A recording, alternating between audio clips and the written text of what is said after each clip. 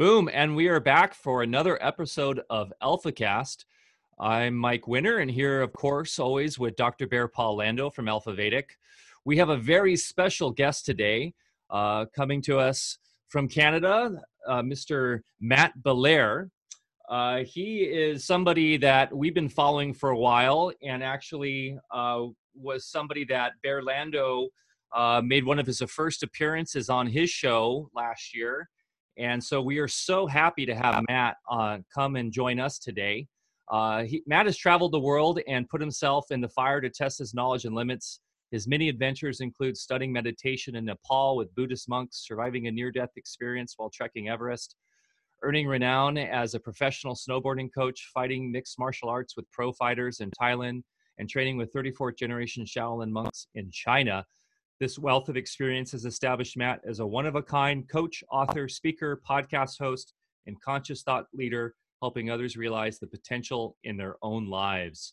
How are you today, Matt? So great to have you on today, man. Yeah, I'm great, man. And it's good to see you both. Bear, it's a pleasure to see you again. And, having him on, you said he was one of the first ones. And I was happy to receive the email from you guys because I was looking at his work. And when you do so many episodes, you have to be discerning about who you have on. And he just blew my mind for about 2 hours. So that was a privilege to listen to him. And it's amazing to be here with you both.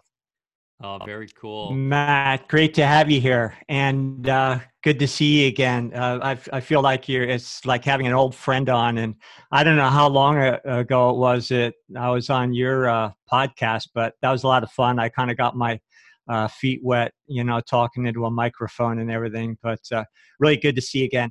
And, I think the work you're doing and who you are and what you bring to the world is so special because we live in a world today that's largely ruled by fear, and it doesn't matter where it comes from and how it's propagated. It just rules people's lives these days, and it really dampens, individual and collective potential. And you're not just out there having adventures and doing things and meeting, life on right head on and just testing yourself. But, you've accomplished so much. And what I love about you most is your heart. You turn around and don't just keep it to yourself, but then you share it with others. And your whole life is dedicated to helping people realize their potentials. And, I encourage everybody to go to your platform because it's like a university. Not only have you had your own experiences that you share, but then you have amazing guests on, just like, really noted individuals, and it's like an entire university experience. And I can only imagine, everything you've learned from all your guests along the way too. And I was very honored to, that you invited me to your show. So great to have you here. And I'm just interested in what you've been up to and anything you want to talk about. We kind of go free form here, with our podcast. So I'm just going to sit back and enjoy listening to you. And Mike, I'm sure we'll have some questions for you. So anywhere you'd like to start, just take it away. Sure. Well, first, thank you so much for the kind words. I remember reading somewhere or on the internet, or YouTube or something, that success for this person who was sharing it was praise from individuals that they respect. So in that sense, that I'm very successful because I definitely respect you and your work. Before we were chatting on the show, you were talking about integrative medicine, and we're talking about like the frontiers of consciousness, human potential. You, in your background as an athlete in your day, you look at those old pictures, you're just ripped, you're probably incredibly strong, just squatting 500 pounds or whatever it was, is probably something ridiculous. And you were able to do that as well, but also spending so much time and research in the fields of medicine and looking at what works, and that's the thing that we need to do, is we need to test ourselves in our physical bodies. And then we have these kind of enhancements, right? Sometimes it's the food we eat. It could be supplements. It could be gear or technology. And I think that you guys are definitely on the forefront and also have the knowledge to discern what is crap and what is not crap, because I know that I believed in a lot of crap before, and as I got a little bit older and a little bit wiser, I believed in less crap, and who knows how much nonsense I still believe in. But, you guys have a very fine compass when it comes to knowing the truth and what you guys are creating over there. So I have a ton of respect for what you do. And for the show, I would love to talk about anything that you guys are excited to talk about. I think that for me personally, I've always just been curious about human potential and what I was capable of and the limits of reality and like what is actually going on here. But as I got older, I also noticed such a high degree of pain and suffering that didn't make any sense for what is supposed to be an intelligent species. If we are an intelligent species, why are there thousands of people dying still, of starvation because they don't have enough food? And immediately when I was in my teens, I looked and I was like, couldn't all the millionaires or billionaires of the world just chip in like a little bit so these people have rice? Like rice can't be that expensive.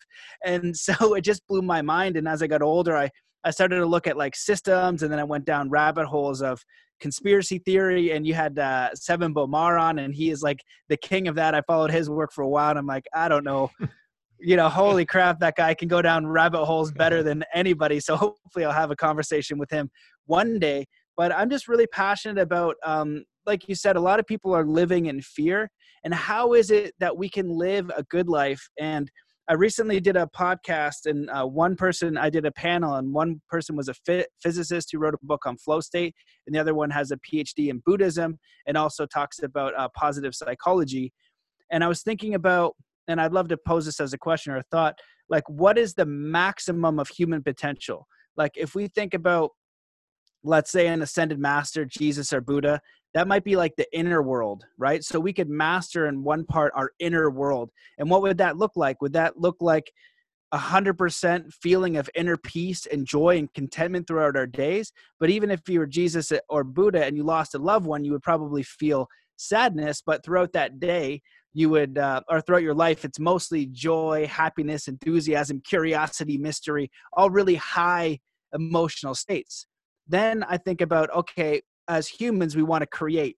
So how do we create? What are the limits to law of attraction and things like that, or just using our mind to manifest and just working really hard? So we want to create in the external world. And what are the limits there? I've heard stories in the podcast and in ancient texts of people using their mind and they manifest something physically. Is that possible? I don't know. Is that even necessary? I don't know. But what I've learned is that manifestation for me seems to be two parts of like visualization and belief in that inner world, and then the outer world of actually doing the work, problem solving, failing, failing. And you would know that because you've done a lot of work. So I'm assuming you'd have a lot of failure creating products, researching, right? That's a part of it. And I think that the younger generation wants to skip that part. And I feel like that, easy way. And I was looking for that too, that really easy way to get things done. We're forgetting about the hard work. And then the final piece of that of like the ultimate human would be the contribution. What is it that we could do for other people? So if I could wave a magic wand and have all the people who are starving to death not starve to death, or anybody suffering from something, oppression in a serious way, that would stop. Should I do that? Or is that even possible or necessary? And so that was just the discussion we had yesterday. And I think about those things because in my life, that's something I feel like I would love to move toward. I don't know if I can move the needle in any of those things, but stuff that I think about constantly, because what I would love to see and what I would hope to see and what I'd love for the work that I do or share is just more conversation on peace, more conversation on kindness. And I think that's the big upgrade for our civilization first is actually having a planet where we're not murdering each other, where we actually are peaceful. And one of the analogies that I use is like, just imagine Team USA, we're going to the Olympics, right? And Team USA versus Team Russia versus Canada, Sweden, Norway, Korea, all that. What if everybody, all those countries work together on the biggest problems that we face? If there were extraterrestrials looking at us from whatever planet, they'd be like, these guys are kind of violent. But in the, Universal Olympics, we wouldn't even be allowed to play because we're so violent, right? And so what is possible if we were Team Earth and we work together? I think as a human species, we could be absolutely incredible, but we have to, get past all this pettiness and whatever systems are creating this paradigm where we're competing with each other and we're killing each other. That's a big rant. So there you go.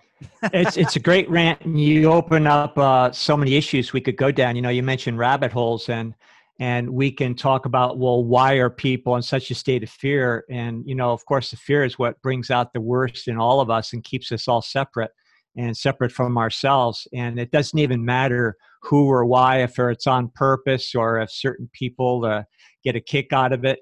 I've been down all those pathways too. And you find out that, yeah, there's a lot of stuff going on, but you still have to go back to square one, which is, well, what do we do about it? And, knowledge is the great antidote to everything, especially fear. And I think even in a lot of, avant-garde spiritual circles, we make the mistake of separating all the parts. And you ask the question, well, how do we take care of our inner world and then manifest in the outer world at the same time? Well, they're actually one and the same. And, and I think when we heal that separation, just like the Shin masters of old, Jesus, Buddha, and some of the others that you mentioned, in old school, they're referred to as Shin masters because they understood this was a simulation. Last time you and I talked, we went down some of the mechanics of that, and I'll spare everybody this time. But, the science and the mechanics of this has been laid out that can be applied to technology, can be applied to all of our so-called spiritual practices, where we understand that the only creative power in the universe is our own consciousness. And that's the way these forces are put into play into this simulation we call physicality. So when we can, really, and that's sort of our message in integrative medicine that I was involved with for so many years and still am, it was about, we need good external grounded practices and modalities that will help people bridge that gap. But then we still have to get to the point, even with our outer technologies, like even down to our iPhones and things, we have to understand that no technologies of the future, including medicine, have to integrate our own consciousness with them and not give our power away to a system of medicine, to a technology. And I mentioned last show that we're actually working with technologies now, unlike some of these people that are suggesting we meld in with machines and live forever that way. To the contrary, there are actually technologies that exist that require your your intent and your input of your own thoughts and emotions in order to make them work. So it's a real interactive process. So I think that's what technologies are really supposed to be leading us into. Integrative medicine, of course, you have to lead the people. Once you've stabilized a certain amount on ground level, then you have to lead them to the place that you are the power, you're the battery that's making this all happen in the first place. And then, that's where we see those miracles in medicine happen routinely when people connect on that level. And then take it up to the level where you're talking about, when our institutions, our educational systems, our media, and our entertainment are all on board fostering that same reality, that's when humanity will change. And this is how we start right here with people like yourself. Maybe Hollywood isn't on board yet. On the other hand, there's a growing, amount of platforms like yourself that are putting truth out, using your own lives to explore and share your own experience. So I'll stop there and any response you have to that. Yeah, I loved all that. There's so many directions. I think the one thing that I really like there is that we have these technologies, and the thing that I've seen, or if you look at young kids today, is they're getting sucked into their phones. So they have the ability to access any kind of information they want from the power of their hands. You would know this because you're a little bit older than me, and I would know this because I grew up with Nintendo being the first system and how basic that is. And so we can use technology for good, but also people are forgetting about like the human technology, our own bodies, spending time in nature and the importance of that. And so a lot of the training I've been doing lately and for the last year is just shutting everything off and making sure I'm spending time in the forest. When I was snowboarding all the time around the world, it was easy for me and I was in nature all of the time, but just sitting quietly in nature. I've been mentored by a Native American elder for the last couple of years. His name's David Lone Bear Senepas. And interestingly enough, he's one of the most extraordinary, probably by far the most extraordinary person. Definitely the most interesting person I've ever met or interviewed. And his story goes that he spent 26 years of his life on the side of a mountain being trained by 600 elders from around the world. In a podcast Wow. on the Leak Project, and my first one, he said some of these teachers were star travelers. And so that's some far out there stuff to begin with. I have also traveled to Guatemala to learn from a Mayan elder who's come on my podcast 2 or 3 times. His name's Carlos Barrios. And I was in Sedona with David and Clifford Mahudi, who's a Zuni elder. They all have a 20,000 year history, all 3 of them. They didn't know each other until I introduced them. All of them, their history's oral, and they all speak of the star people. And to them, it's like knowing sheep or goats exist. It's not special. And they basically, from studying with them, what they've said is the reason why you don't have contact, and we did, is because you're not peaceful, is because you're violent and you can't be trusted. And what they've all preached from the beginning is community. They say you get a certain amount of people together in the resonance of kindness, compassion, and happiness, then you might have somebody show up. And so some of the training that he'd have me do, and when somebody says something to you like that, like, okay, I don't know that much about the Native culture, but I'll give them the benefit of the doubt. And I've seen a few things. And one of the first amazing things of credibility was when I went to his house, he had nunchucks. And so I grabbed the nunchucks and started playing with them. And my nunchuck skill is very basic. I can get away with it. But if I was in a fight, I'd probably bonk myself in the head more than it was a weapon. But I can kind of mess around with them a little bit. And he said, let me see those for a second. And he looked like Bruce Lee. He's this tiny Native American guy. And he looks like Bruce Lee with nunchucks. We go training out by the ocean. And he has a frigging iron ball tied on the end of a 26-foot rope or something. And when I trained in China with the Shaolin monks, they train all day, every day. That's how they become who they are. And the way that they're able to break stone, because that was one of the interesting things I wanted to figure out. And what I'm curious about, what are the limits of human potential and who is doing that?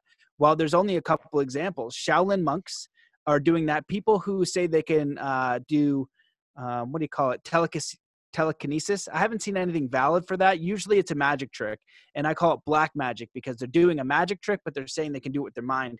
An example of that is Uri Geller. He can't bend spoons. It's a magic trick, but he's telling you he can with his mind. That's not cool. But the Shaolin monks could actually do this, and part of it was from conditioning their fingers. There's dent holes in the trees from conditioning their fingers and poking it, and I had to do that. It was a ridiculous practice, and it hurt. But they did that for years. And when I interviewed him, he said basically that I direct my chi into my fingers, and then I've conditioned my fingers for years, and that's how I'm able to do it. And I said, well, why don't you do it all the time? He goes, well, I could break my fingers. And I was like, interesting. And so it had this element of reality, and I think it was very fascinating. But watching them train, to go back to the Native American, I saw them train at night, and it was unbelievable. What I was watching was so extraordinary, the level of mastery they had with these weapons and skills and what they were able to do with their body. David, with that rope, when he used it, would take years of mastery to be able to do that, because I witnessed it before, and I know how complicated that tool is. And everyone he touches, there's a level of mastery to. So it just gives weight to his story. And a lot of the training that he would have me do would be the last thing that you would think. One of them was go out at midnight, find the darkest place in a forest you can, sit there and ask yourself who you are. And so I go do that, and I find the darkest, scariest forest, and it's so dark, and I'm in there, and I'm walking into this deep forest, and I'm afraid. I'm a 35-year-old man with a beard who has a pretty good deadlift and has been doing lots of martial arts and is strong, and I am terrified. And I'm just sitting there by a tree, and I was like, and there's all these creaks in the trees. I'm like, oh my God, I can't believe I'm doing this. Why am I afraid? And then over time, I wasn't, you know what I mean? And it just showed my disconnection from just going out at night. from just being in the forest, by being off a screen, by being off YouTube, by being off Instagram, just going out into nature, and how far we've kind of come from that as a culture, because it seems like we're moving toward pacification, and like that movie WALL-E, when they're all up in the spaceship and they don't even get out of their chairs and food is brought to them, and the heroic part of the movie is where the big huge fat guy stands up. It kind of seems like we've taken this technology, but we've gotten a little bit too far, a little bit too passive, a little bit too cozy. And I know Mike was talking about doing a cold shower, and last year I did the cold training. So I went out in the winter in Nelson, British Columbia, and it was beautiful in the mountains. And that's when I wanted to do it. And it was, minus 10 to minus 15, sometimes colder. And it was terrible. And I did it. But the biggest thing that I learned from that was like just getting comfortable with uncomfortable situations, forcing me into the moment. And that was like a spiritual experience, being like, holy crap, I am alive right now, because every part of me is screaming to get out of this water, to get out of this cold. And it was such a level of life, such a level of connection. And it could only be an experience through something actually real and physical. Matt, there's that old saying, when you're ready, the teacher appears, and you're a living example of that. I know a little bit about your background, some of your adventures, and what you just shared with us, which is amazing. And the reason why everybody isn't having those kinds of experiences, and to some people, they might even sound fantastical. But the fact is when you are open and ready to face yourself, then these experiences, these teachers, these special people do come to you. And so I know you've had adventures in China and elsewhere in the world. Anything else you could share with us as far as any of those? Oh man, I've got stories and stories for days. There's so many amazing experiences. I think that overall, what I would just share with people, because I've been traveling for a long time and doing a lot of those things, I just was very clear on what I wanted to do and who I wanted to learn from, and very curious. And so I just found like the best teachers I could, and best experiences. And I'm almost like an independent journalist of, if Jesus Christ is here, I'm going to go find him. If there's a superhuman here, I'm going to go find him, find out about what their practices are and what's real. If Babaji is still in that mountain in India, I'm eventually going to go over there. I'm going to check it out and see if he's there, see if I'm ready to see him. One of the main things that I really enjoyed learning from my friend David Lombert, who's the Mi'kmaq, he very fascinating person, but I've read a lot of spiritual books and tons of podcasts. I'm at over episode 300. I'm always reading and doing courses. The best spiritual lesson I've ever heard was do 3 kind acts a day, go out of your way to do it, and don't tell anybody.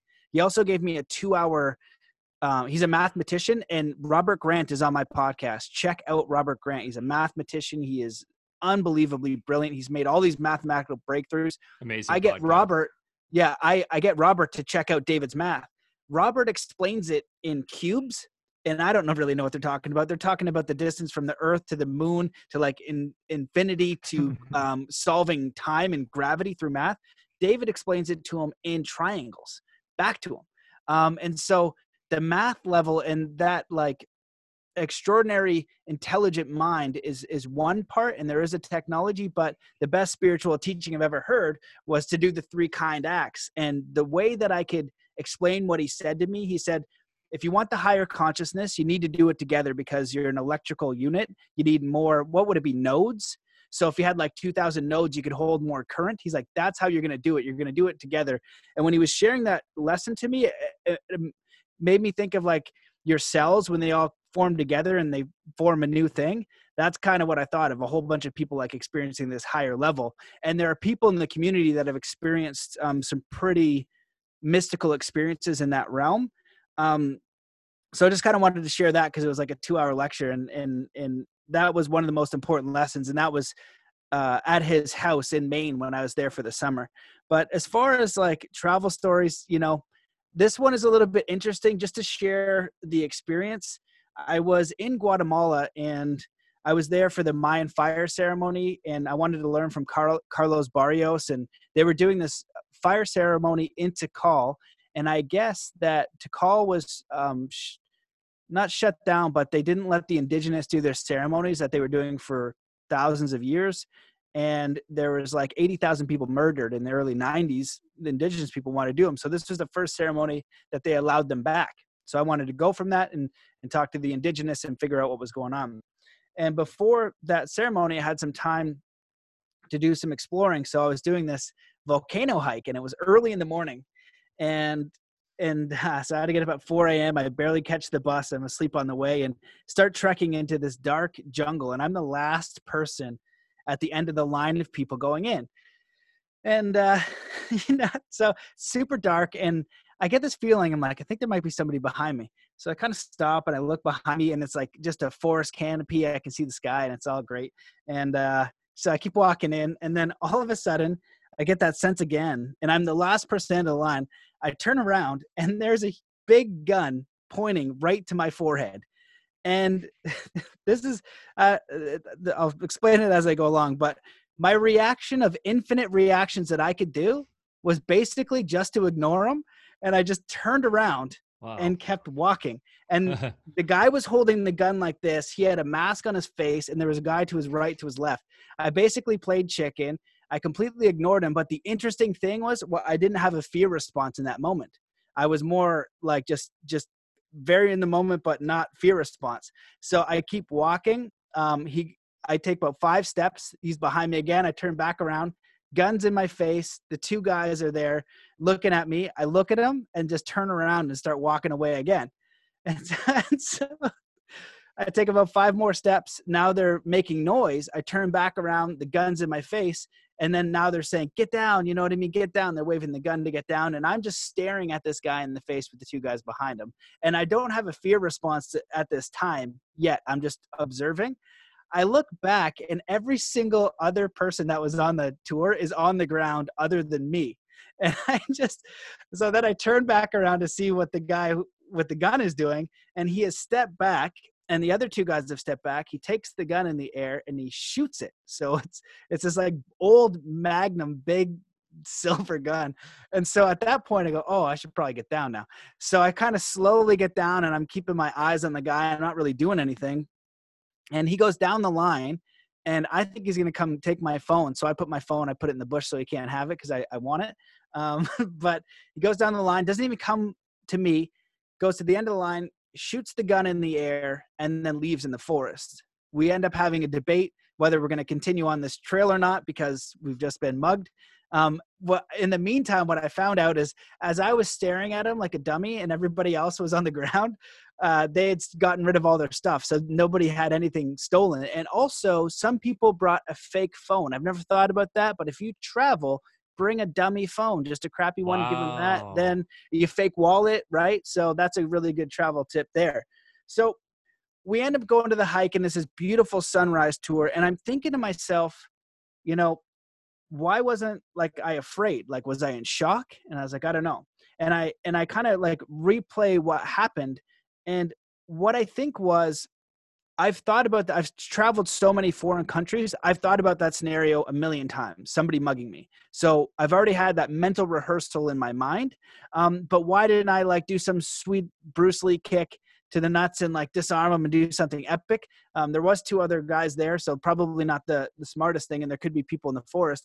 But I think that the only reason I like to share that story is because at that moment, the reason that guy didn't shoot me, and I played roulette, maybe not the smartest way because there's a million different situations, but whatever I did in that scenario is it's a pattern interrupt. Rather than going towards him with the energy, I just kind of disregarded it. He'd have to commit a murder to get some stuff, and he probably doesn't want a murder. He probably just wants some stuff. So to go back in time, if I could, I should have just gave him my wallet. But again, in that scenario, if he has a gun to my head and I go to my hands, I'm trying to give my wallet, he's not using English. He was yelling at me in Spanish. And so there wasn't a communication dialogue there. So I've had a few run-ins traveling and near-death experiences. I think that's the 3rd one. But the only reason I like to share that one is because I think there's something to be said with if you do, I think it was all the training that I had done to let up to that to do nothing, if that makes any sense. Like Yeah. if you know how to fight, you know how to do all those things. Like it sounds like I wasn't afraid because I wanted to attack them. I still probably would have lost, even though I know martial arts because there's two people there. But the ability to prepare yourself. And I feel like when we go about our daily life and we do just simple things, we take care of our mind, we take care of our body, we have compassion for other people. And I think that because I thought about that situation so many times, I knew that he didn't want to commit a murder. If he wanted to commit a murder, he would have just came through and murdered everybody and taken their stuff. What he wanted and what he needed was resources for his family, probably. And so I think somewhere in my mind, it knew that, and just the body was responding. I didn't make any of these choices. I didn't go through any of the list of choices and then pick that. It's just what my body did. And then after it all happened, I kind of reflected on it. I was like, that is a very fascinating choice for a circumstance like that. So I could only try to think about why the heck I would do that, because I definitely didn't, pick it. It was just, just happened. You're going with your instincts because of all your training. I mean, that's one thing with martial arts, right? Is you learned that body, mind, soul connection, and you were just going with the calmness. You were in the calm within the ocean there. And, it just, that's what's fascinating about doing martial arts. And I've only dabbled. I know Bear is much more experienced in that, but from my studies and stuff, that's what I gather is that those that are really experienced in martial arts are the last ones to attack someone or do anything physical. It's really a mental game. And that is interesting that you say that it's and this is going to play into something I wanted to get into on this discussion today, was that he was looking for resources for his family. And that's really what we're talking about here, is what I personally think is we're leaving this grand epoch of scarcity, which has dominated our reality for thousands of years. And as we're going into this transition, into this new age, this new epoch of abundance, I feel like that's where we're really sitting in right now, is this, we're in the transition time. And it's what Bear was mentioning earlier with like media and entertainment is still based in that. The Hollywood stories are all related to these ideas of a hero's journey who's trying to fight for their lives to survive, and it's it's the classic story of competing against others to be number one, right? Versus the more holistic story, the more integrative stories that we talk about, which is related to compassion and to collaboration and cooperation and working together to see a grander vision that is really more, in the end, healthy and peaceful and fun and happy. And so, we envision a time where you're going through the jungles of Guatemala and those guys come out and they slap you on the back and hand you a banana or something. And you guys walk together and tell stories. And I think that's where we're moving towards. And that's, the title of this show is The Coming Transition. And I know you talk with so many amazing guests that I felt like you would have some amazing insights into this with all the data that you're collecting on your podcasts and your research and your travels and stuff. Maybe that's a great thing to just kind of move into now, is where you see us going and how this is all playing out. Yeah, that's a really great question. And the one thing I wanted to add to that too is, that person who did that, that's like the 1%. Most people, and especially the underprivileged countries, are kind. 99% of them. It's just like anywhere you've got a few bad seeds. So Totally. You don't let that deter you or blanket it as a whole bunch of people, because I think ultimately all of us are the same. We want the same things, and we're kind at heart, but it's our paradigms, our structures, our cultural influences that create the people that we become, and those are the things that we really need to look at. And the coming transition, and what I hope to see anyway, what I've kind of deduced from interviewing so many people and traveling and learning, is that for me, an enlightened person, quote unquote, it's not something where I used to believe it was you float in the clouds and you're like Jesus Christ and it's all hunky dory 100% of the time. what I think is more reasonable now is that an enlightened person just takes responsibility for their life and their actions and what they're doing. So if any area of your life is off, you just take responsibility for that, because from that you can then change it. If you're blaming everything on everybody else, then there's going to be no opportunity for healing, for growth, or anything like that. And then the other thing is, rather than you go from competition to collaboration. How can I help? How can I give back? How can I serve? And most of the time it's going to be through your unique skills.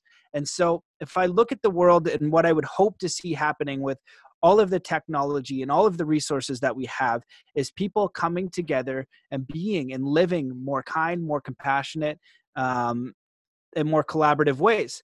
And it's going to be interesting because there are still, I believe, institutions and interests that don't want that to happen. Why do we still have, the energy the way it is? Why are we not already working on things that make more sense? Why, like, politics is unbelievable.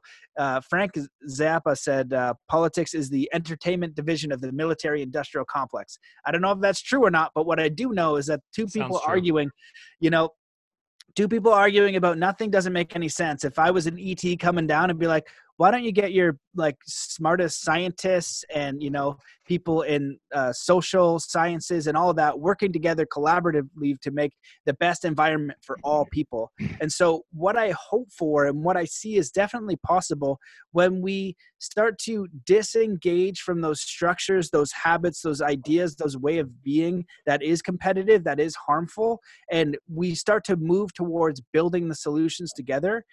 Then we have the capacity and capability to live in peace. And I think we can do that individually and then collectively, because one of the examples I was just discussing on the show and I think of is, you could take somebody in the military, for example, and I have a huge respect for somebody who is in the military or police or something like that. And it's a tough one because on one hand, I really feel strongly about righteousness and not killing people and all that stuff, right? So if my job is to help people not get murdered, then that seems to be righteous. But at the same time, if I'm in the Canadian military or the US military, I might be in a scenario where I'm put in a spot where I need to kill somebody. And maybe if you do that for a long time, that's just your normal way of life. And so your existence is in war. Your existence is actually in those experiences. But if you change your way of thinking, if you change your passions, if you change the thing you want to contribute to, like, how do we create more peace without going to war? Gandhi was able to do it in a certain way. And so that individual would change their whole life by just choosing not to show up in that environment. Now, does that mean that the bad guys don't exist? I don't know. But I know that if everybody simultaneously decided to stop that paradigm, then things would change. And so is it really that one person has to do it at a time to find the overall big solution? I don't know about that either, but I do know that the individual that lays the sword down, so to speak, or lays the gun down, they change their experience for their life. And they can then spend time to build something else that might be of more contribution. And Buckminster Fuller put it the best way. He said, Bear, you want to say the quote? You know what I'm talking about? Sorry, it's not coming to mind. It's the one where he talks about, where you're going now. Yeah, you don't change the system by fighting the old. You by building the new. It's worded a little bit differently, and so that's what I would hope to see, is that we see these issues in the world, and we start to work together in communities to solve them. And what I see is definitely possible is if that starts to happen, we start to really clear out our minds and our hearts, because Bear, what you talked about earlier is these systems of, and I've studied this quite a bit. There's a very interesting documentary and there's a lot of research on this in general, but The Century of Self by Edward Bernays. I think that since we're in this very sophisticated system of indoctrination. And if I say, don't think about a pink hippopotamus or try not to think of an American flag, you have those images pop up into your mind, and images can then be associated with emotions. And we're actually very simple creatures. We're very easily manipulated, especially in masses, which is troubling. And so if we had clear direction and worldviews that made sense, worldviews that promoted harmony, peace, togetherness, collaboration. Our ability as a human species and individuals to live a life that was close to what we would see as like Eden or an ideal civilization and be an actual space race is totally feasible.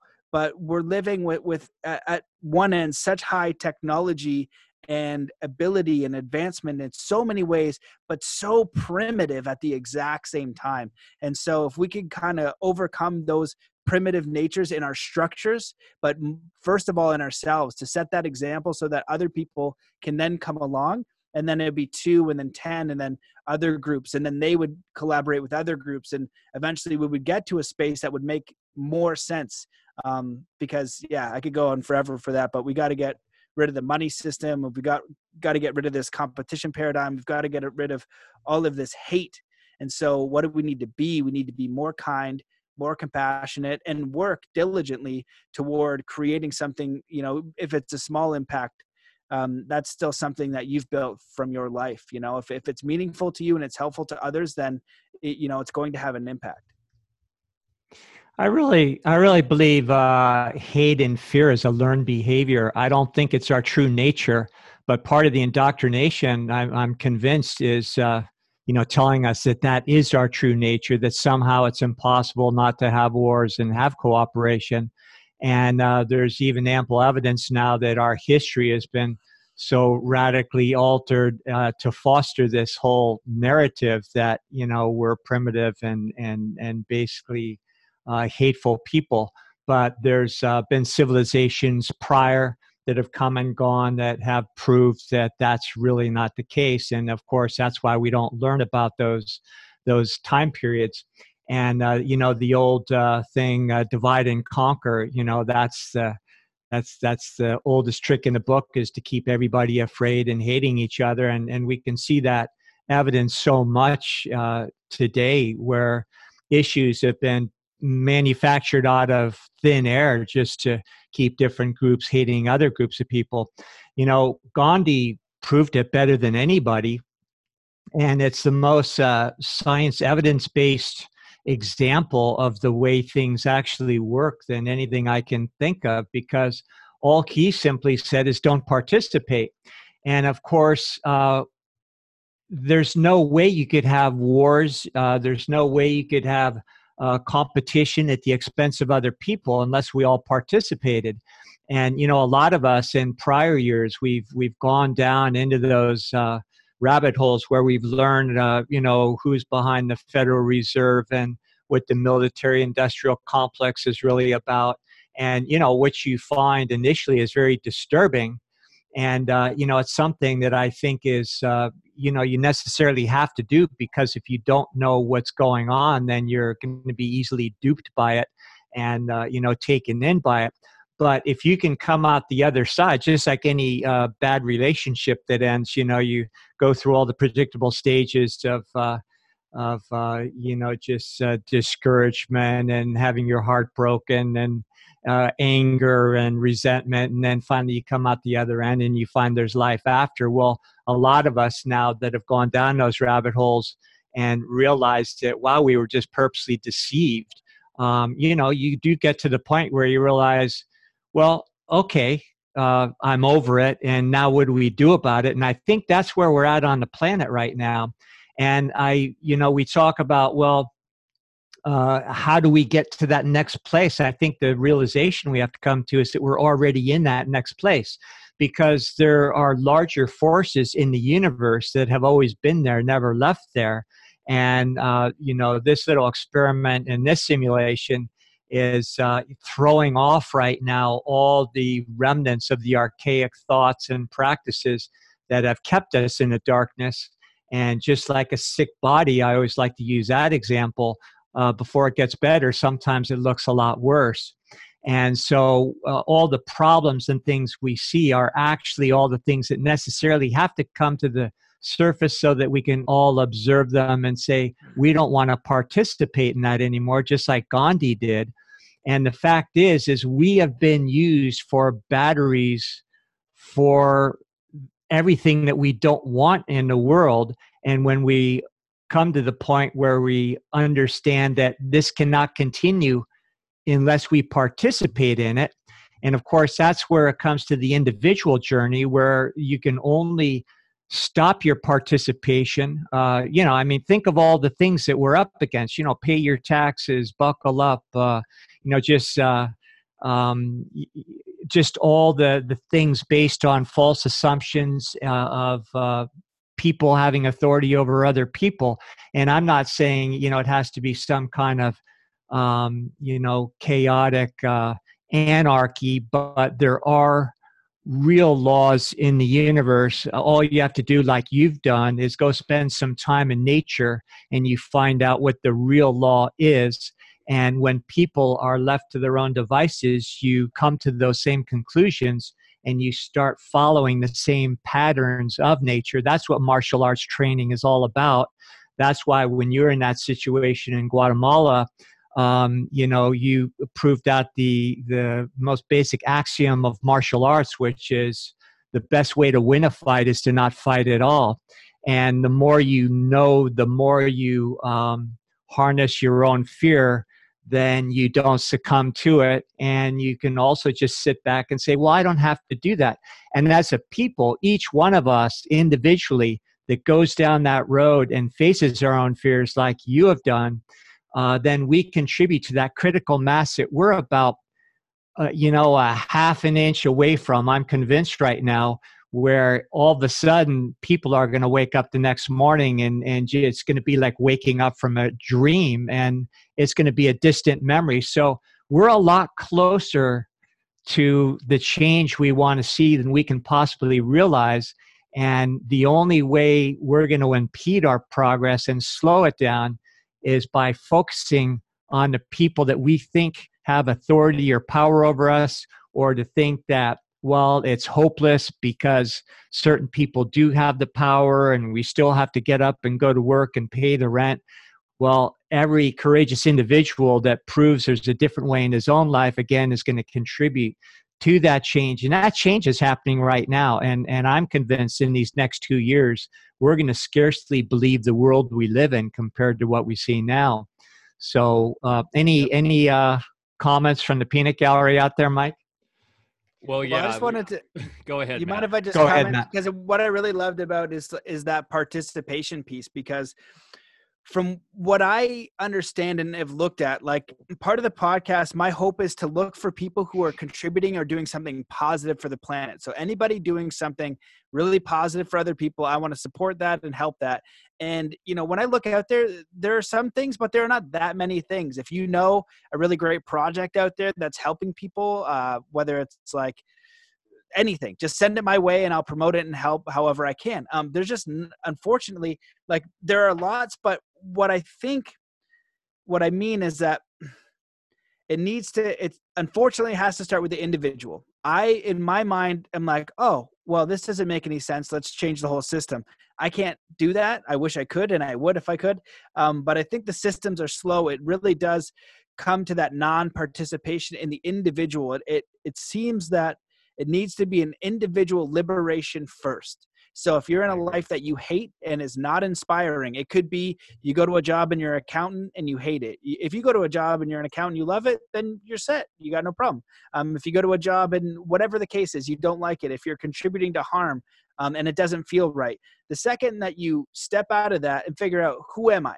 What did I come here to do? What are my values? What do I want to have as human experiences? What are my passions? What do I want to learn? What do I want to experience in life? Does it need to be so serious? Can it be fun? And if we can connect to the things that are joyful, or look at the problems that really bug us and say, you know what, I want to make a small dent in helping that. It's almost, you have to release and disengage from everything that's promised for you by the establishment. What was shocked me, I always thought that I thought like a regular person, and I realized I thought a little bit differently when I was 19, and every single one of my friends went to college and university. I went to college for 2 years because it's like, if you don't go to university, you're not an intelligent person, basically, is what they're saying to you. So if you don't go to college, you're a real dummy because you just have a high school. So that's kind of the impression and the cultural program that I had. So I was like, I better at least do college. So I did college and I was done, and every one of my friends because I wanted to go traveling immediately. And every single one of my friends did university. And I was like, you guys aren't thinking about like what you want to do, where you'd want to travel, what you want to explore, what you want to get better at. And it confused me. And that's when I went to Whistler and did a whole bunch of snowboarding and lots of fun there. So that alone was fascinating. But as we can, like you guys are a great example of it. You know, you have Alpha Vedic is something that you're passionate about. You have a farm. It takes your day in and day out effort. It's like a livelihood. It's a vocation. It's what you're doing. You have to build it. You have to go through all of those things, and it creates who you are as a person. And it also now becoming an entity through a business saying, hey, this is our business culture. This is what we stand for. This is what we're learning. This is what we're attempting to master. And it shows people that, oh, there is a way to do that, but it ultimately has to be up to you in that decision. And most people, it's too frightening to disengage from what the establishment is offering. We are offering you peace and security. We are offering you a social insurance number. We are offering you to pay taxes. It's the exact same system that they had in like the Roman days, where it was just more obvious back then. You go into the city walls and this big, huge castle and a king and queen and be like, that's the banker. That's the religious clerk. That's that thing. They run everything. All of us are pawns down here. Hopefully you're a blacksmith. You're doing okay in the city. But if you want to go outside that city, you know, and you got some guy with a spear there getting your taxes at half of what you're making, you know? And so if you want to go outside the city, it's frightening. But there's a old philosopher, Epicurus. Are you guys familiar with him? Yep. Yeah. And so one of the things he did, one of his main things he liked to talk about was happiness. And one of them so simple, it's great. He's like, if you're going to have a meal, see what friends are around to have a meal with. That's essentially what he's saying. Like, eat with somebody else. And he actually built like a little community outside of the walls with people that he liked. And they had that ability in those days. And so I think it's just such an important thing to say that this liberation, like, we want it to be planetary, but it has to be individual and then planetary. And when the more individuals make that choice, because you're the only one experiencing your universe. You know, you guys are like, if we're in the hologram, you guys are the secondary characters and I'm the secondary character for you. And everything I experience it's all I can do. I can learn from you, but I can only experience my universe. So when you change your own universe, you're changing the entire world for yourself. And so if you're always negative, always complaining, always looking for the worst, that's what you're going to find and show up. But if you start to engage in understanding, like, who am I? Like, looking in, who am I? What am I passionate about? What did I come here to do? And when you find that security, peace, strength, connection to spirit of the universe in that way, you look at how can you help give people this liberation yourself, because just because you do it, it doesn't mean it's easy. You know, farming is a pain in the ass. It takes a lot of work, but you're out there doing it. You're not saying, oh, woe is me, I'm planting today and this and that. You're like, this is what I get to do. This is what I'm doing. Oh, this thing broke again, damn it. And so you go through your own struggles, but you have a vocation and a willingness because it's something that inspires you and it's uniquely who you are. It's your contribution. And so the task and the suggestion and the quest is for each individual to find that within themselves. And that's the real courage, because it's not a safe road and it's not guaranteed, but neither is the establishment. All we know about the establishment is you get to participate in that and it could change at any moment.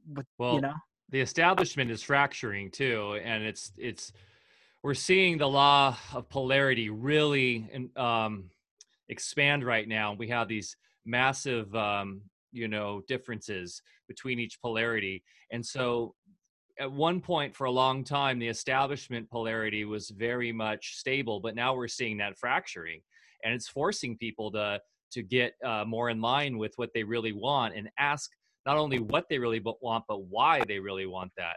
You know, most people think what they don't want. That's pretty easy, right? I don't want to be poor. I don't want to be cold and hungry. But then when you actually ask people like what you want, you know, they have an idea like, oh, I'd love to be a millionaire. But then you ask, why do you want to be a millionaire? Oh, and then that actually starts a new energetic. That starts something in the universe that triggers a deeper meaning to your life. And you mentioned and you said it's kind of unfortunate it's all individuals, but I think it's actually super fortunate. I think we're seeing a massively important trend right now. You see it on YouTube with all these influencers that are really just focusing on individual, designing your lifestyle, designing your life and figuring out what and why you want it. And a lot of millennials are actually embracing this. It's really cool. Like a lot of them are becoming more into the freelance world because of technology, allowing them to do that. Whether it's just picking up an Uber gig while you're becoming a video editor or getting into photography, or people are even embracing the travel lifestyle and are just vlogging and traveling around the world and providing that new content. I mean, that's like pretty much all I watch now is YouTube. And I feel like that is where we're seeing these trends right now is really important. People are starting to design their life and be free from the establishment and be free from that, the rigmarole of go to 8 years of this school, and then you got to go to 4 years of this school. And then you got to, if you want to be an attorney, 4 more years of this school. And then, but by the time you know it, you're 30 and miserable. And sure, you're driving a BMW, but you're stuck in that lifestyle that is really soulless. So we are seeing, I'm all about positivity, and we're seeing such positive evolution right now, where people are starting to design their lives and figure this out. So, I personally believe that as that happens, then those souls are going to connect with like-minded souls, and then we're going to start seeing more and more of these systems develop. We talk about this a lot on the show is solutions, and one, we're all about permaculture, for example, which is an amazing solution to help the planet in many ways, as well as localities figure out better ways to grow food and be more resilient. And, cryptocurrency is something we're big on, and these other new decentralized technologies. It's happening. Like the transition is happening right now. And folks like you, Matt, you are, on the leading edge of bringing content and bringing all these amazing guests so that people can really start figuring this out for themselves. So yeah, I'm extremely positive for where everything's going, and so happy to see that more and more people are waking up to this why. It's like, why am I here? Why? I mean, that's what ancient philosophers were all about, right? The Stoics, and like you were mentioning the ancient Greek philosophers. That's the most important question is, why am I here and why do I want these things? And we know it's like become pretty mainstream now that we know we're in a thought-based universe, and that what we think and what our emotions believe in is what we create. As you were saying in this hologram idea, this is real. Like we are in our own hero's journey, and we create our reality. So that's why it's so important to know what we want and why we want it, because then we will manifest it. We will literally create that reality for us. So I think you're doing really important work, and we're trying to get that why across to people. Like, why are you here, and what do you want to do, and why do you want to do that? And it's really cool to see that growing rapidly all around us. Yeah, man. The only thing I want to add there, and I'm so glad you came up with the why, because it's paramount for why you do anything. And I've been to Burning Man a bunch. I love Burning Man. It's a ton of fun. But it's interesting because when you go, it's like you get out of those surface conversations really quick. So it's like more like, how are you? How do you enjoy your life? And I'd say, well, what would you do if you could do anything? Like, what do you want to do? Most people can answer that question. And I'm glad you kind of caught what I said about, I can't remember how you phrased it, but I said something like, it's unfortunate that we have to do it ourselves. I think I'm glad you said that, because I want to clarify. It's unfortunate only in the way that you have to do the work. No one's going to do it for you. I wish I could push this button and make it easy, but like, if you want strong legs, get your ass to the gym. You want to increase your cardio, your body, you're going to have to do the work. No one is going to do any of this for you. And so when you take 100% responsibility for your life, what's going on, your actions, your thoughts, feelings, emotions, beliefs, behaviors, then you have the capability to change those. And it's your opportunity in your own quest to do that throughout life. And the more of us that make a meaningful quest that connect more to our spirits. I was kind of thinking about this today. We spend a lot of time, we feed our mind, we feed our bank account with work. That's our main thing that we're feeding. But we don't spend a lot of time like feeding our soul. We don't think about those really deep things, or like what really like fulfills me, and like, yeah, like when's the last time you said like all kinds of swear words, I'm alive, you know what I mean? And like jump for joy, like I am alive, like, yes, this is amazing. Gratitude. Most of us are just kind of a bit lethargic because of the world's beating us down. But the thing is, you got to realize you're much more powerful than the world. Most people don't give themselves credit for how powerful they are. You've got the whole entire universe pulsing within you, and it's going to be up to you to have that courage. And from the experiences I have, the only way that I've formed my connection with spirit and God and the universe in the way that I understand it was doing the things and taking the leaps of faith to see the universe act in extraordinary ways, where I'm like, well, right on, but I had to act, and they just get bigger and more exciting as you continue. And so have that little bit of faith, start small and continue and ask and do your thing. But the universe will show up when you start putting the work in. Yeah, one thing I did this morning, even because it's, we live up here in a very rural area. It's not just your typical rural like farm area either. We're in the mountains and the Six River National Forest, and I go out in my front yard and I just raise my hands up and I'm like, I just took the air in, and I'm like, I love my life and I love this place. And that's just something simple you could do every morning, just like you said, the little steps, and having the gratitude, because we know by literally experiencing gratitude, we're changing our own mental fortitude and our own actual physiology. There's been scientific studies that have shown this.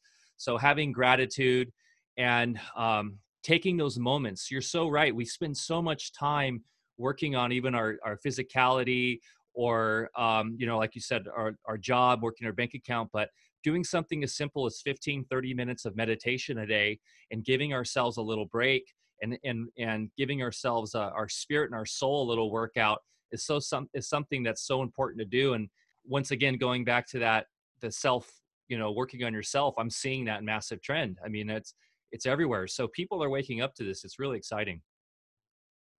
I agree. Barry, you want to jump in? Matt, I always love hearing your thoughts. I was just going to comment on, you said, like farming's hard, working out's hard, but just like any athlete in training or martial artist or farmer just out working, sure, there's a lot of effort put out, but it's really not work, because what you realize the more advanced you get in any of those endeavors is that it's the initial thing that seems like effort is actually overcoming your own inertia, your own mindset that those things are hard. And, I came to a point in my athletic training way back where I felt, and in martial arts, where I took it to the next level, it's actually a luxury to do a workout. I just couldn't wait for it all day. It was a highlight of my day. I'd be working in clinic and had a career and family and all that. But, that was my time, and it wasn't like hard, ripping out sets of squats or doing form training or sparring with somebody. It was actually a luxury. And the same thing now, going out and farming. Yeah, we're digging holes. We're, putting up fences. We're doing all sorts of things. It's physical labor, but it becomes a joy. And I think the martial arts were an important transition for me, because it went beyond just a physical culture, because you now start integrating the fact that, well, what you're really doing is channeling your own energy into a so-called physical form. And, in traditional athletic training, especially some of the things I did, like football, it's kind of like contemporary technologies where you just learn how to blow shit up rather than how to regenerate, and, so you kind of rip your body apart and you train in a way that's just pushing, stressing. And, it's not all bad, but you do, pay the price eventually. But in martial arts training, you're striving for more of a balance. You're looking at, your inner practices and things. So you're not just putting out effort to get a pretty body. What you're really doing is becoming functional, and most important, coming in contact with the fact that you are, with your own mind and your own intentions, putting forces in motion that then allow you to have real observable results in the simulation, if you want to think of it that way. Same thing with farming. So I think we're at a time where people have been so reliant on technologies, computers, and also sold the idea that somehow we learn things from books, and everything's just kind of laid out, play it safe. I'm at an age, where all of the people that I grew up with, my contemporaries, are all just sitting around waiting to die.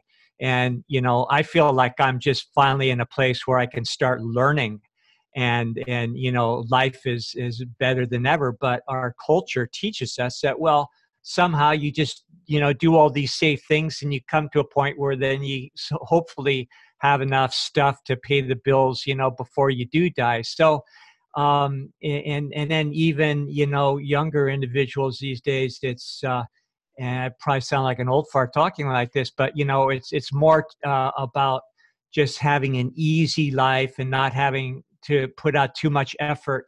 But that's where I think physical cultures are so important, because they put us, everything back in our lap. It's like, it's your mind, your intentions. It puts forces in motion in the first place. And then you can see observable results as far as what that's actually producing. It's a perfect marriage of, like you said, being in charge of your own universe.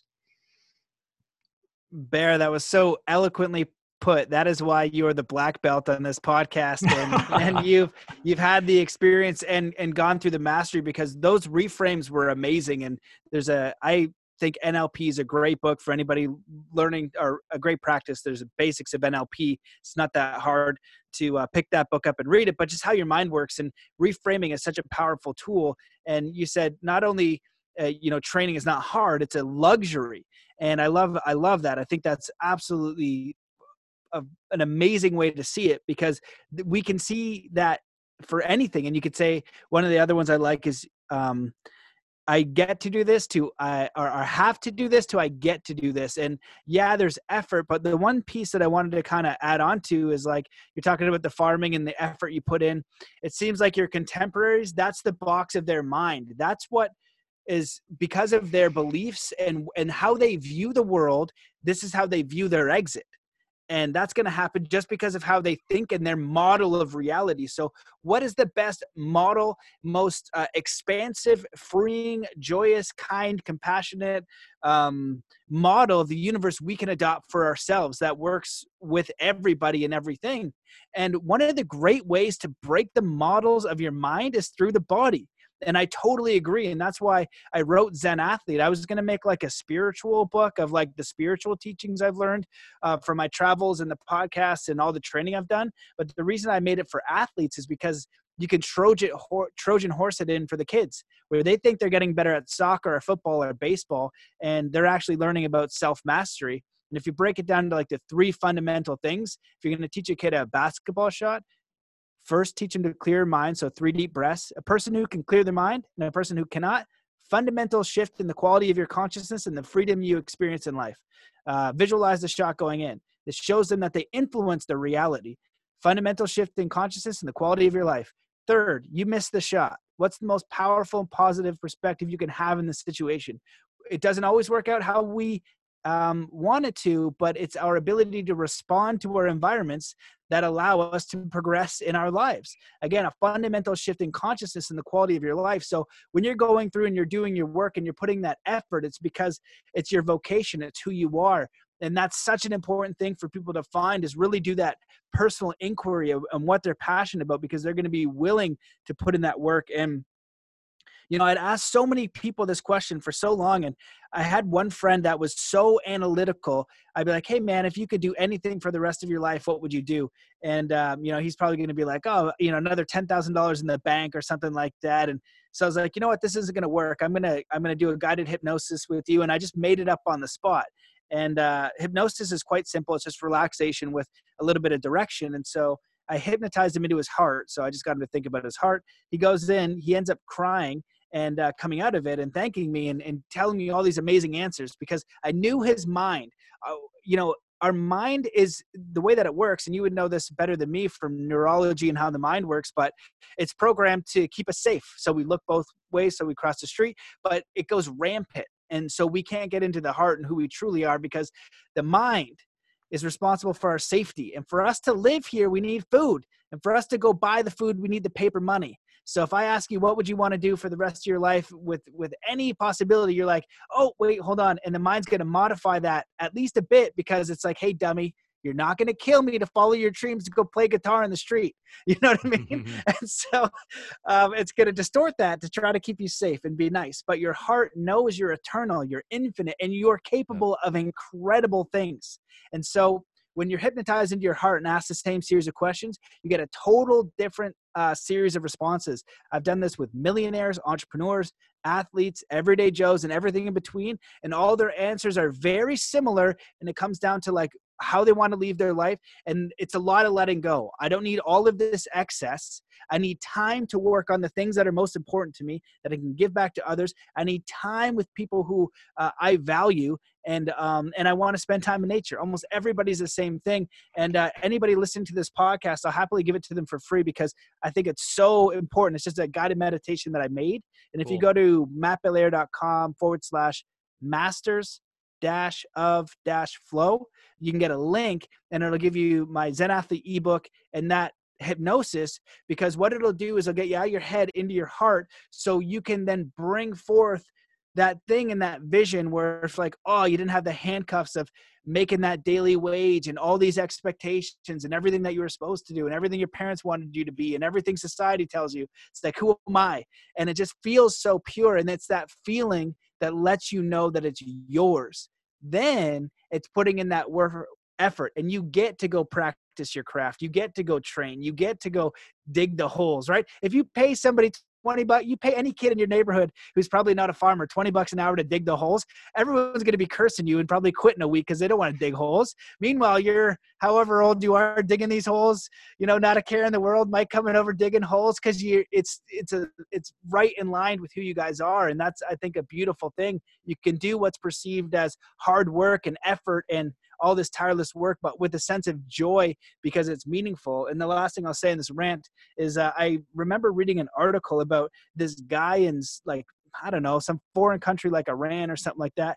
He spent like, I think it was 40 years, 60 years. It was an unbelievable amount of years. And he made a road with like a shovel and a pick for 40 years connecting these two cities. And it just showed the articles like the man finished. And so this guy's legacy was building a road. Google it. I hope it's true, but it's like man builds a road. And I was like, it was some absurd amount of years. And that's all he did. And it's so amazing. And that's what I learned from the Shaolin masters was that, you know, when I asked him how he broke that stone, he basically said 8 years of Qigong is when I did my first one in hard Qigong so it's outer, the body. We got to tame that body, and inner, directing our force and our life force and connected to all things, directed in one singular point through concentration and power of mind, right? And then I thought, that's a ridiculous thing. So if I apply that effort to something that's meaningful, then that's the ticket. You just keep going, but people don't want to apply that consistent effort. So it's got to be meaningful vision that's heart inspired, that you won't waver, that you're willing to overcome all of those obstacles and failures because they will come often. They will be a pain in the ass, but you will have the mental and soul resolve to overcome them because it's who you are. And each level will give you a new level of knowledge, experience, and mastery. Yeah. You know, mind over matter, but heart over mind. Are you familiar with Ash Dykes? He was just on Rogan's podcast. He's a kid from Wales who has broken 3 Guinness Book records trekking across the Mongolian desert, Madagascar, and he just did the Yangtze River. And he's a great example of somebody who's just from sheer will and passion, because he loves it so much, he's done things that people thought were impossible, and where he literally came down with God, I'm blanking on the disease right now that everybody gets from mosquitoes, malaria in the jungles of Madagascar, and actually he trekked for like hundreds of miles with it, and any other human would have died. But because of just his pure resolve and his passion for what he was doing, he was able to make it to an outpost to get treatment. It's a great interview he did with Joe Rogan, but it was really fascinating to see what what the human body is able to accomplish when you are really tapped in, just like those monks, you know.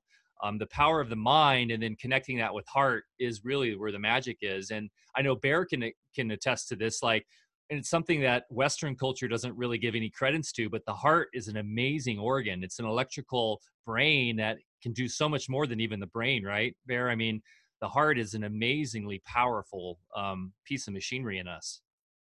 Well, it's neurologically much more complex. And what we have to understand is just like they knew thousands of years ago in Asian medicine, every organ system, especially the heart, is nothing more than a condensation of certain patterns that then manifests as what we think of as a physical organ, but it's a holographic representation of something on a much deeper level. And, when we see an organ develop according to its neurology and physiology in the physical body, and it is more complex, well, then it's telling us a lot about the energies behind it.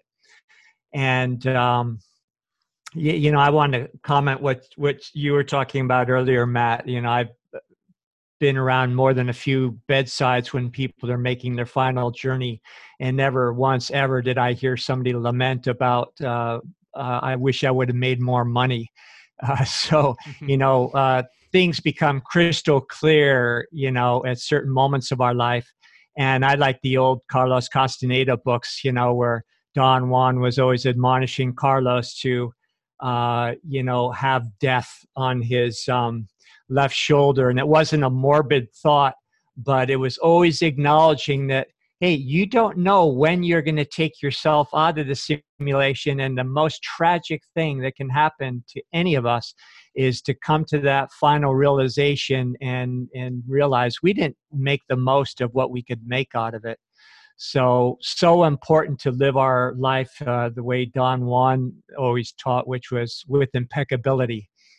And, as far as making things happen and the practices that you describe with some of those masters, we can even get into the science behind it that's laid out for us these days, where you're just literally using your mind, your intention, your emotion, which gives things the velocity to pop in the matrix.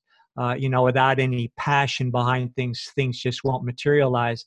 But the more you do things that we have been taught are impossible, then the impossible happens. And the only reason why certain things that you're describing take a little bit of effort for these masters and have to spend so many years doing it is because them, like the rest of us, have to overcome tremendous belief systems and engrams that have been deeply embedded in our consciousness. But what they prove is that these certain forces, which happen to be centripetal kind of, waveforms that you can harness with your mind. And the more you focus, they stratify in layers until they get to a point of energy that allows things to pop in the matrix, even contrary to what our belief systems are. I had an adventure early on, right after a lot of my medical training, and I was first in private practice. And I won't get into the whole story, but I did have one of these kind of indigenous characters take me under his wing. He was in his 90s at the time, and he was old school, trained in the old ways, selected at birth. They didn't say, "Oh, I think I'll be a medicine man." They were trained at birth, and I realized after being with him for a year, I did an apprenticeship of sorts. He ended up being kind of a behind-the-scenes elder of a lot of the well-known people in the AIM movement and more the notables out there that were representing different tribes here in the country. But he used to let me play around with his stuff. He just lived in an old shack out in the woods, and I still like to rummage through his things. And one day I found this gunny sack on this ledge above his sleeping platform, and I didn't even know. He walked in behind me, and I reached down in this gunny sack, and I'm like pulling this thing out, and it was a bear head. And he was a master of what he called owl and bear medicine. And as soon as I put it out, the energy behind it was so powerful that it literally knocked me backwards off my feet onto the platform. And then, he said, he kind of so many words, said, "That's cool, rummage around, look and all that." But then he explained to me what that was and how that was not just his totem, but something that had been passed down for generations in his lineage of all these people trained, very masterfully, like some of the people you're talking about, to imbue this with their practices, with energy until, that object had so much energy. It wasn't just a superstitious kind of thing, but that energy that had been layered and concentrated in that object was used in their medical work, in their healing. And the real thing that it provided was such a concentrated energy that it impacted your consciousness in a way where you had to suspend everything that you're thinking, believing, feeling, and just literally altered your reality like you're on psychedelics or something. So with those experiences from people from these cultures like you've had, they're the memory banks on the planet that have kept certain truths alive that are so important for us. And it's a reason now why they're surfacing in the Western world with some of us, because now is the time of integration between the two hemispheres of the planet. And the eastern part, which was, part of the planet that was the memory banks for a long time, and then the Western world, which is more the manifestation at all cost and just more superficial, materialistic. Now the two are merging, because just like in the old Eastern cultures, like in places like India, where they would leave their bodies at will and reach these spiritual states, they would, and we think, wow, that's pretty amazing. But with them, that's just a belief system they grew up in, not so much these days, but at one time. And then meanwhile, they look at the Western culture and being equal, all like, how do you guys manifest all this crap all the time? It's amazing. So now we're merging the two. It's a perfect, balance between manifestation and understanding where it all comes from in the first place. And we can do it in a responsible, conscious way where everybody has the space to have their own universe and create a collective that can do all these special things that we want to see in the world. That's amazing. I love the analogy of the two hemispheres of the world coming together like a brain. And it's something I'd never thought of before. And I think so too. I think that that's the way we're going. And when you guys are speaking, what it made me think of with the Ash Dyke story and, this will or the mental fortitude. I think part of the mental fortitude is the focus, right? Is our ability to focus. Most people don't know how to quiet their mind and pinpoint one thing because their monkey mind is pretty crazy. But I remember I have a book, and it's Yogananda's book on spiritual affirmations, scientific affirmations. And what he says is that and if you don't know Yogananda, he's the author of Autobiography of a Yogi. It's an amazing book and very fascinating story. And he said, the reason why you're not manifesting is because you're not putting any will behind what you want. You say, I would like money to support my family. And anytime it's money, that's like very surface. What you want is freedom. What you want is something deeper, but money allows that. So granted, you just want to go a level deeper. So it doesn't matter. I want an ideal job or an ideal partner, whatever it is. So if we live in an electromagnetic universe, let's say, and our emotions are the magnetic pulse, and you say, I would like the ideal job, or I now have the perfect partner, and you say that, the universe, with your level of will, you're responding is probably like 0.05 on the register of 100 scale of like the magnitude of what the spiritual will is capable of. And so now if you imagine the mother who has their car on fire after an accident and pulled, on its side, and there's a screaming baby gonna die.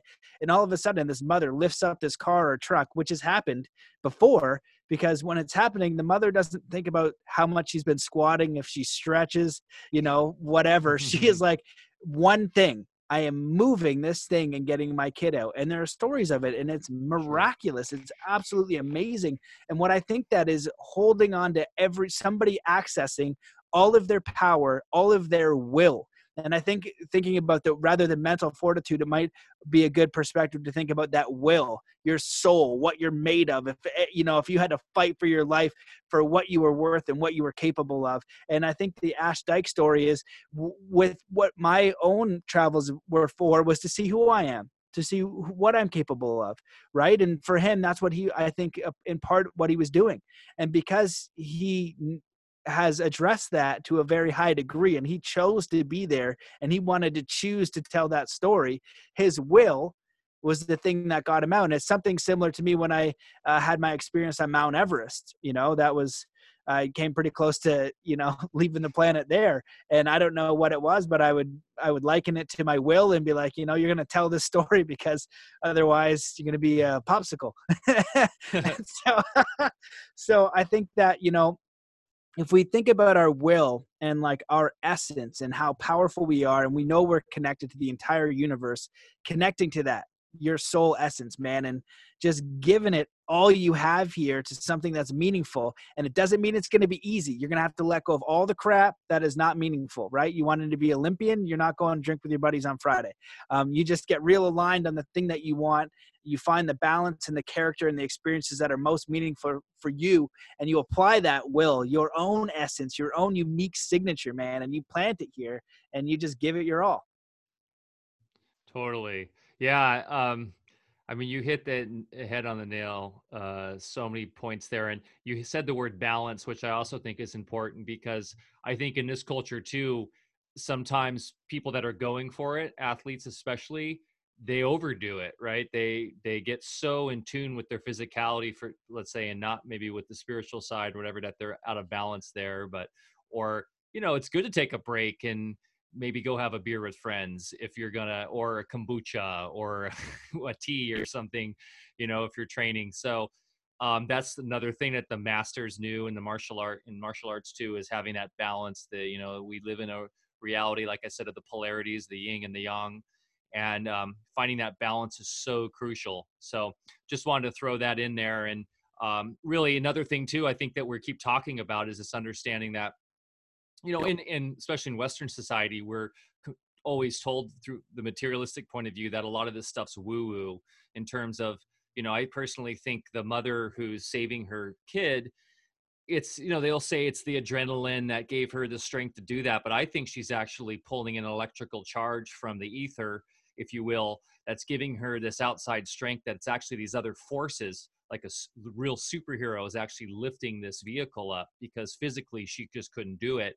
And in the Western world, we're always searching for the answers of what that is. And I think finally we're breaking that mold, and it's starting to become more in vogue to understand that there is such a thing as non-local mind, and that we're not this. When I say those listening, I'm pointing to my body, this meat sack we're in. This is just the astronaut suit that we come into for this experience that we choose to come into. And it's just how this density works. And it's actually an amazing machine, probably the most complex piece of machinery, or whatever we want to call it, on this planet. But that's still all it is. It's a tool. It's a tool for our consciousness, and that we are so much greater than that. And we can literally perform magic on this plane. So we're starting to see that. I don't know if you're familiar with the Global Consciousness Project, but they're starting to show that with, true empirical data, that there is this sort of thing where it's a non-local mind, and that we can work together in a hive mind of sorts, non-locally, to create change. So there's really exciting stuff going on in terms of all that. But yeah, knowing, just having this awareness and using things like the internet and shows like this to bring this awareness to others is only going to ignite that passion amongst people to have the resolve and the understanding that, hey, I can do whatever I want in my life. I can change my life tomorrow with a thought form. And maybe we can get into some techniques. I do want to save a little bit of time for our Patreon users that are supporting us, and we'll do 5-10 minutes with Matt, just for our Patreon users, and might as well bring that up now. If you want to support the show, and if you're really enjoying this content, a great way to do that, besides getting our products on alphavedic.com, is by joining us on Patreon. We've jumped into that, and that's Patreon.com/alphavedic. And with that, there's a couple different tiers there, but just becoming a basic $5 Patreon supporter will give you access to additional content. And so we're looking to put a lot more content on there, from tutorials to different inspirational videos, and also just different techniques and stuff to help you with mastering this stuff. And I mean, it is like we were saying with the athletics, it's stuff you got to do. You got to go out and put your work in to do it. That's why we manifest. That's why we came into this reality, is because we have this the ability to experience this stuff. So you got to put the work in, but like anything, going and running a couple miles or challenging yourself with a workout or doing a cold shower after it, how do you feel? You feel amazing. You might be suffering during it, but after, you feel absolutely amazing, and there's a reason why you get that reward. So, but Matt, maybe throw out to the community here and the listeners a couple little techniques that you would, that you like to do in your daily life or in your coaching, and then, like I said, we'll go to Patreon and maybe do one that's a little more specific, but anything that you could recommend for folks out there to kind of help them tap into this? Yeah, it's a really great question.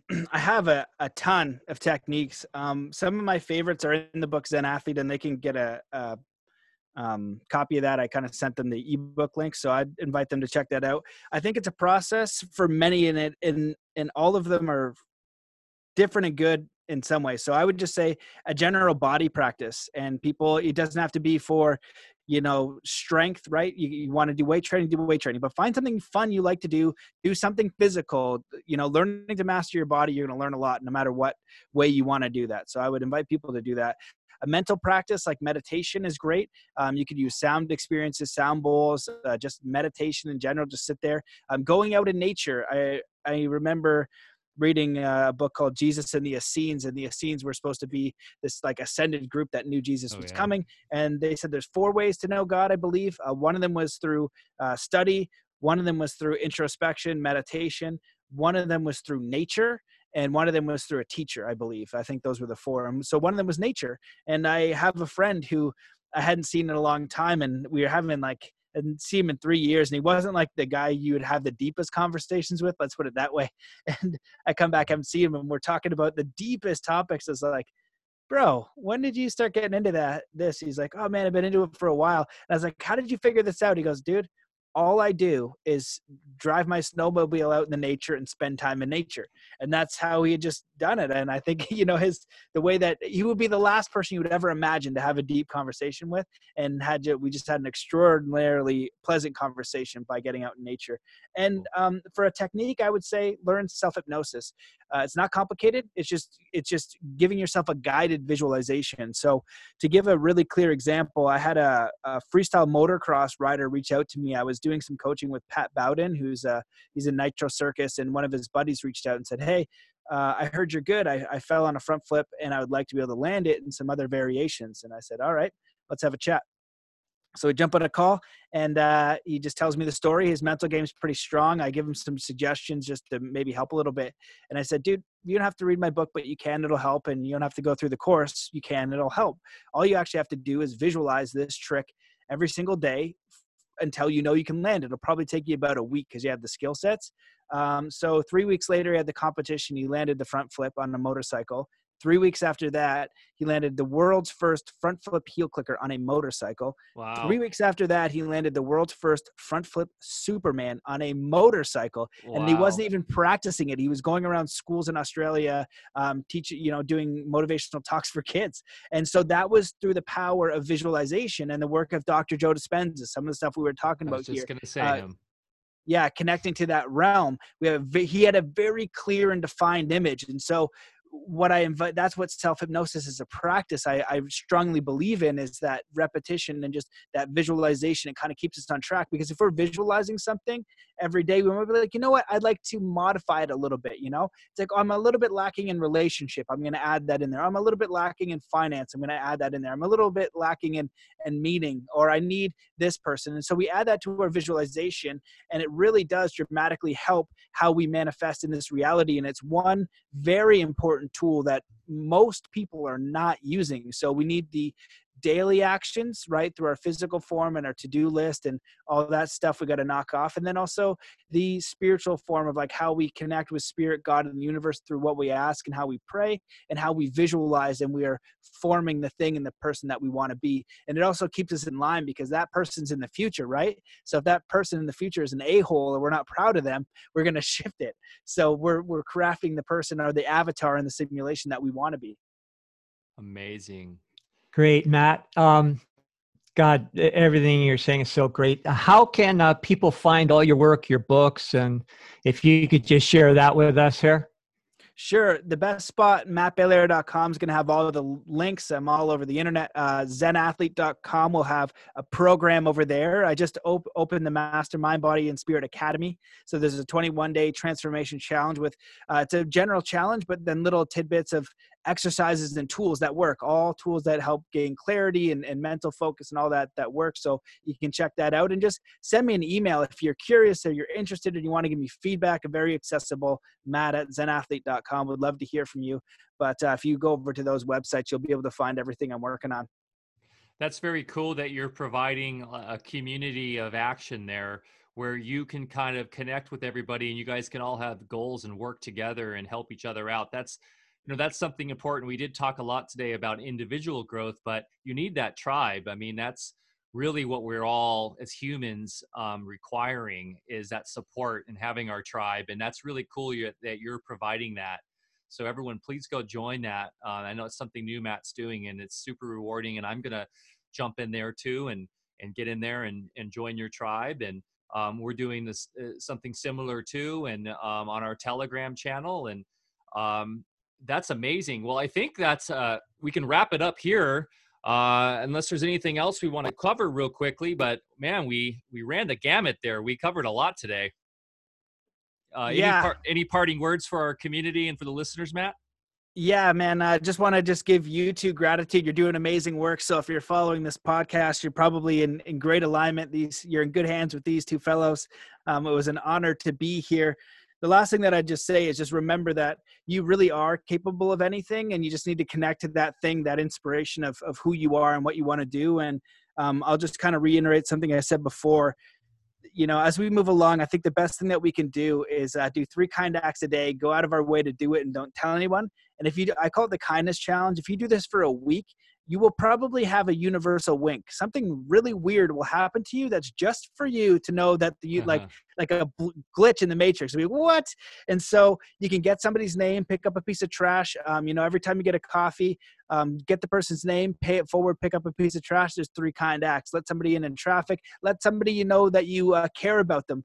But David Lowenberg explained it in a way of electrical engineering where, you need an action for there to be the energy to go between the two. And since the bodies are electromagnetic, every positive action allows that field to grow. And we're in a field. It's like, so you need the actual action to happen. Yep. It was 2 hours. I barely understood what he said. But what I do know that has happened that I can confirm is many emails from people being like, basically, you'll never believe this, ... I took the challenge and crazy story. Amazing. And I just look at it, I was like, and it's always like, that makes no sense.